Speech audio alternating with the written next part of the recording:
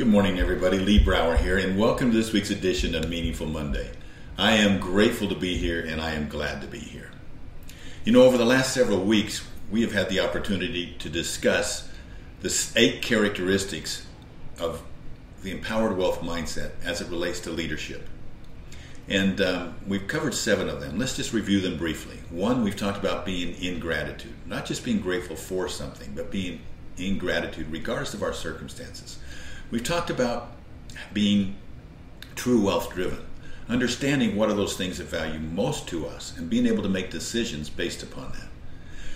The third thing we've talked about is being vision driven, being able to see beyond where we are, beyond tomorrow, beyond a week from now, beyond our current profession, being able to look beyond everything and be able to also again ask ourselves the question, can I say no to the very important because I understand my essential?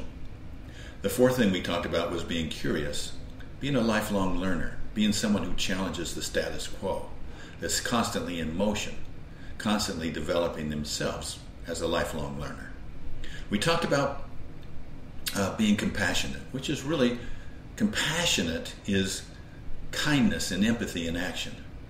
We talked about being self-actualizing, understanding what really values most to us and understanding the importance of investing in ourselves and being in motion in ourselves. When I say investing in ourselves, I'm talking about our health, our spirituality, our intellect, our learning, and our cultural and emotional being. We've talked about being present. And being present means that we use the past to inspire us. We use the past to teach us. We use our future to inspire us. And we use our present to get things done. Our present is where we know exactly where we should be, when we should be there, how we should be there, and who we should be there with. And that leads us to the 8th one, which is being authentic.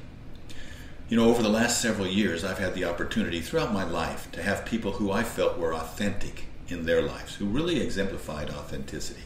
One of those is John Wooden. Recently, I've had the opportunity to have someone enter my life who is a global leader, a global thinker, has been called upon to coach and mentor presidents and business leaders throughout the world. And I've had the opportunity to spend some time with him, and he's extremely insightful. And he has really brought me to a conscious awareness that I need to spend more time being authentic, by the definition that we just talked about. Authenticity is the degree to which one is true to one's own personality, spirit, or character, despite external pressures.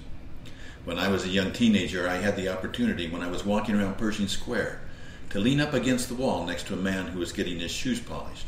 That man was a great sports figure. He was a young man at that time, and he was known as Cassius Clay.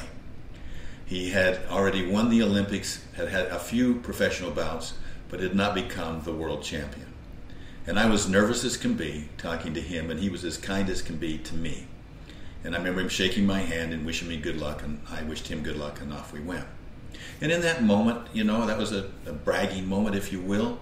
But I've watched his life, and I don't know how to judge him. I don't know where to place him. But the question is, was he authentic?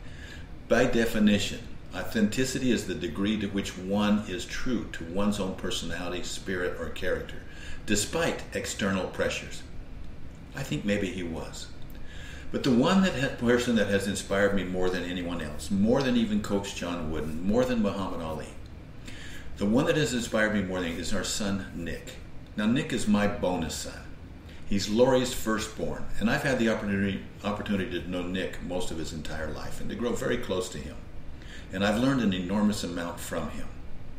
Shortly before his passing, now this last week was the 5th year anniversary of his passing.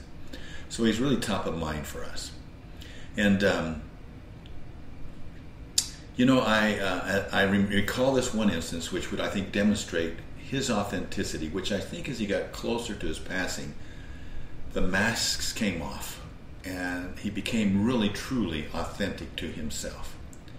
And his sister Kelsey was sitting over the other way, and he was sitting on the couch. He says, "Kelsey, come over here. Come sit by me on the couch." And she's like the 15-year-old, 14-year-old that's like, "What? I don't know about this. I don't think this is a good idea. What would that look like?" But he insisted, "Kelsey, come sit by me." Gradually, she came over there and sat a distance away from me. He says, no, get over here close to me.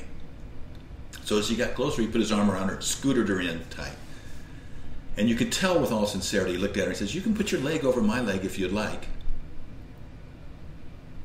So she did. He said, "Let's hold hands.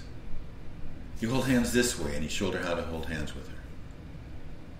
And they sat there quietly in this moment. And he said to her, "I just felt like you needed a little bit of my positive attitude, a little bit of my positivity." I'm not sure how long they sat there, but that moment put Lori and I, we were in the same room, and just put us in a total space of awe, if you will. Because you can be in awe around somebody that's authentic. You can be in awe around somebody that's not wearing a mask and not feeling that pressure.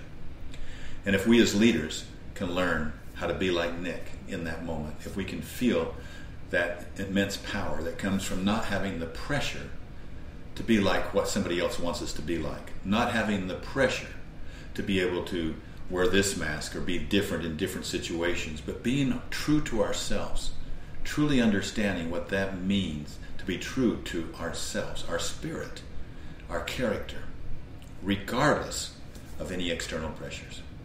This is the ultimate characteristic of leadership, and when you combine it with the other 7, that is the empowered wealth mindset.